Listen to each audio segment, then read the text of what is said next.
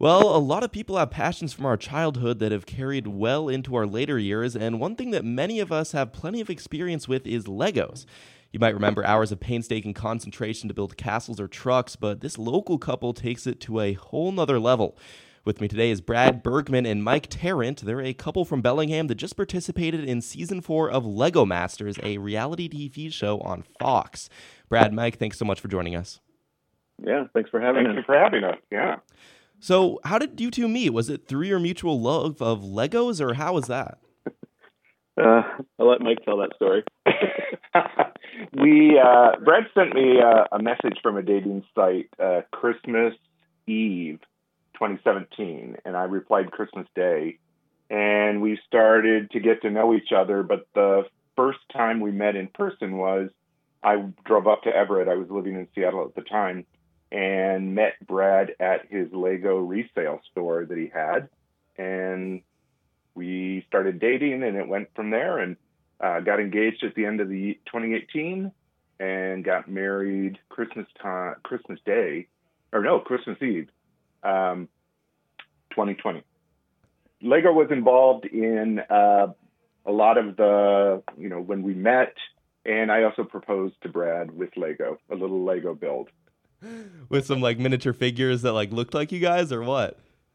Yeah, Exactly. and Brad had put the figures together and given them to me a while back, but I had created a little build of me handing an engagement ring to Brad. Why don't you tell the rest of the story, Brad?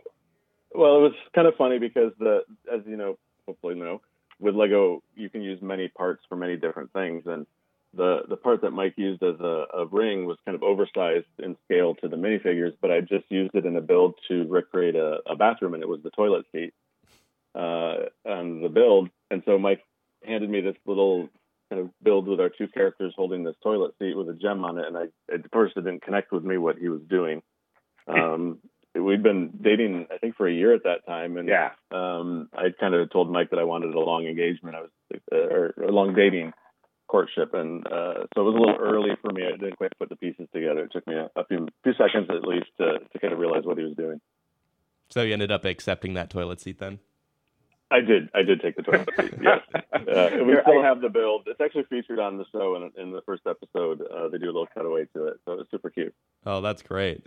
So do you both have different Lego building techniques that complement each other? Kind of compare and contrast your Lego building philosophies for me a bit here. Yeah, I think mine focus more on detail and building the little scenes, and I like creating scavenger hunts with minifigure scale builds. I tend to build oversized and excessive. We just had a build that we had to transport to Bellevue for one of the shows there, and I was in the back of the car holding it up the whole time. And then I think, Mike, go ahead and explain what you're mostly involved with.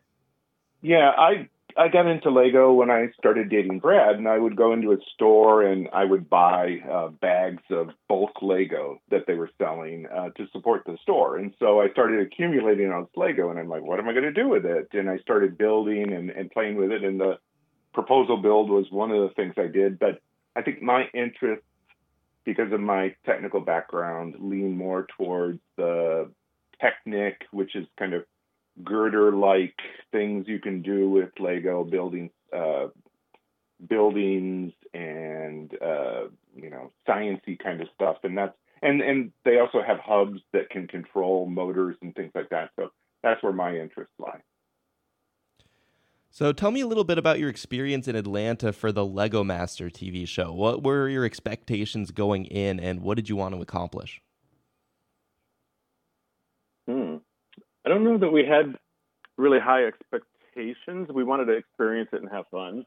I'd applied for season 2, and I knew a little bit about the casting process that got us there, but we didn't know much about what would happen once we did get there. And we talked on the plane as we were flying to Atlanta, saying, a lot of these reality shows, you hear people talking about how they become friends with the other contestants right away, and there's this whole family lovey-dovey thing that kind of happens, and we were just kind of questioning if that would happen with us and the other contestants and how long it might take. And one of the things that we didn't expect was that we would become really close friends with a lot of these other contestants. And so even today we're, chatting with them online on a WhatsApp group, and we've stayed in touch. When we go to the conventions, we all try and get together, and it's just been a really nice, unexpected side effect, if you can say that, of being on the show, that we've met these amazing people, let alone amazing Lego builders. Well, this is Mike. My expectation going in was definitely that we would have fun, and we talked about that, and that we would communicate well and try not to have a lot of conflict, because Brad and I have very different styles when it comes to thinking about and building things. But I had been through a bit of a boot camp prior to going on the show. Brad said, "Oh, you got to learn these things," and we practiced doing a number of things. And so I was hoping and did learn a lot more about Lego and build techniques. And I saw some amazingly creative builders doing some fantastic stuff that now inspires me to, like, oh, if I'm going to build a building, or I'm going to build something, I can use these new techniques to make it look a lot better or function a lot better. And so I was glad that I was able to pick that up while we were there. And what are you guys being asked to do exactly on the show? How do you mean? Like, it's a reality TV show, so what is the competition portion of it? Is there challenges you guys get? Are you asked to build something? Yeah. What exactly does that entail? Yeah, so the beginning of each episode starts with a brief, and they kind of say, like for episode 1, it was called Brick Lake, and we all had pontoon boat bases with a motorized boat in it that would float around the lake. We had to build, a party boat that would be on that base, that had certain requirements. And then we also had to, in some way, integrate our story into the build. And was that a successful build? Did it go as you hoped it would? Mike? Yeah, it did not. It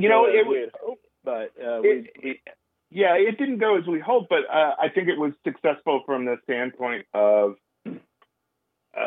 there were a lot of elements in the build that we wanted to accomplish. We wanted to be in there. And I think if we had, what I've discovered is most Lego builders, when they're building something big that's not a set, a set that they get from Lego, they think and they plan and they build and they rebuild, and that process can take weeks and months. So we had 10 hours to build the build we were doing. So I think that the parts that we put into it and the struggles we had to come up with the concept, that our final concept, definitely played into it. But what we put in told our story and added fun elements of party boat and things like that also. And so I imagine 10 hours, Lego always takes a lot, but 10 hours is a lot to make something for a show. What is your most impressive creation to date, or at least the one you're most proud of? I'm going to point to Brad's most recent build that tells multiple stories. It's kind of almost like a Hollywood sign, and it has the words "Everyone is awesome," and all these minifig, which are the small characters, all over it, from the Lego movie and from our lives, and our dog Kona is in there. Brad won 2 awards at the BrickCon Lego convention in Bellevue at the beginning of September. So I would point to that. Brad, which one do you like the most, if it's not that one? Yeah, that one's kind of my opus at this point. It wasn't featured on the show at all, and it's not what we built on the show that I think I would point to. I used to do a lot of window displays at a toy store in Mendocino, and then I had my resale store in Everett, and I also had a Christmas advent calendar that I did that kids could interact with. Each room in this kind of massive Santa's workshop would tell a different story each day. So that was another fun one. Everyone is Awesome build that we just finished for BrickCon is quite a bit larger than that. It's probably, I think it's almost 6 feet wide by 4 feet tall. And like Mike said, it's kind of a Hollywood sign with these letters on it. There's a set that Lego put out a couple of years ago now, I think, that was Everyone is Awesome, and it's monotone character minifigs in the Progressive Pride rainbow. So it's got the, Pride Rainbow plus the progressive colors for people of color and transgender. And that was a set Lego put out and kind of stuck the neck out to have some representation for the LGBT community. And so I kind of made my version 2.0 where I kind of blew that up and made it bigger and kind of integrated a roller coaster and just kind of like a bunch of crazy little scenes throughout it. And it was fun. It was just kind of like labor of love for me to do these kind of sets with some meaning, but then the kids just kind of look at it and they find all the little vignettes that I've buried in them for them to kind of find as a scavenger hunt. Do you guys have an estimate of how many Legos you own? It's hard to say really because I don't really count or keep track of what sets I buy. We did an article with the Daily Cascadia, and they estimated around 100,000 based on some of the numbers I was just kind of rambling off in my little build room. But it's really hard to tell. Like the Christmas build alone has about 20,000 parts to it. So, if I look around and extrapolate from that, there's quite a bit as far as part count goes in the house. And one more question I just have to ask. How many times have you stepped on Legos scattered around your house, and have you built up a pain tolerance to it yet? You would think that with over 100,000 Lego elements that it would be happening all the time, but I would say that it's rare for me, and I haven't developed a tolerance to it. It's always a surprise. I think it happens a lot more than I would expect because I tend to be rather organized with my parts. But when I was working on the Everyone is Awesome build, it ended up moving onto the dining room table for about a month and a half. And several times, just walking around the dining room table, I would stumble because I stepped on a part.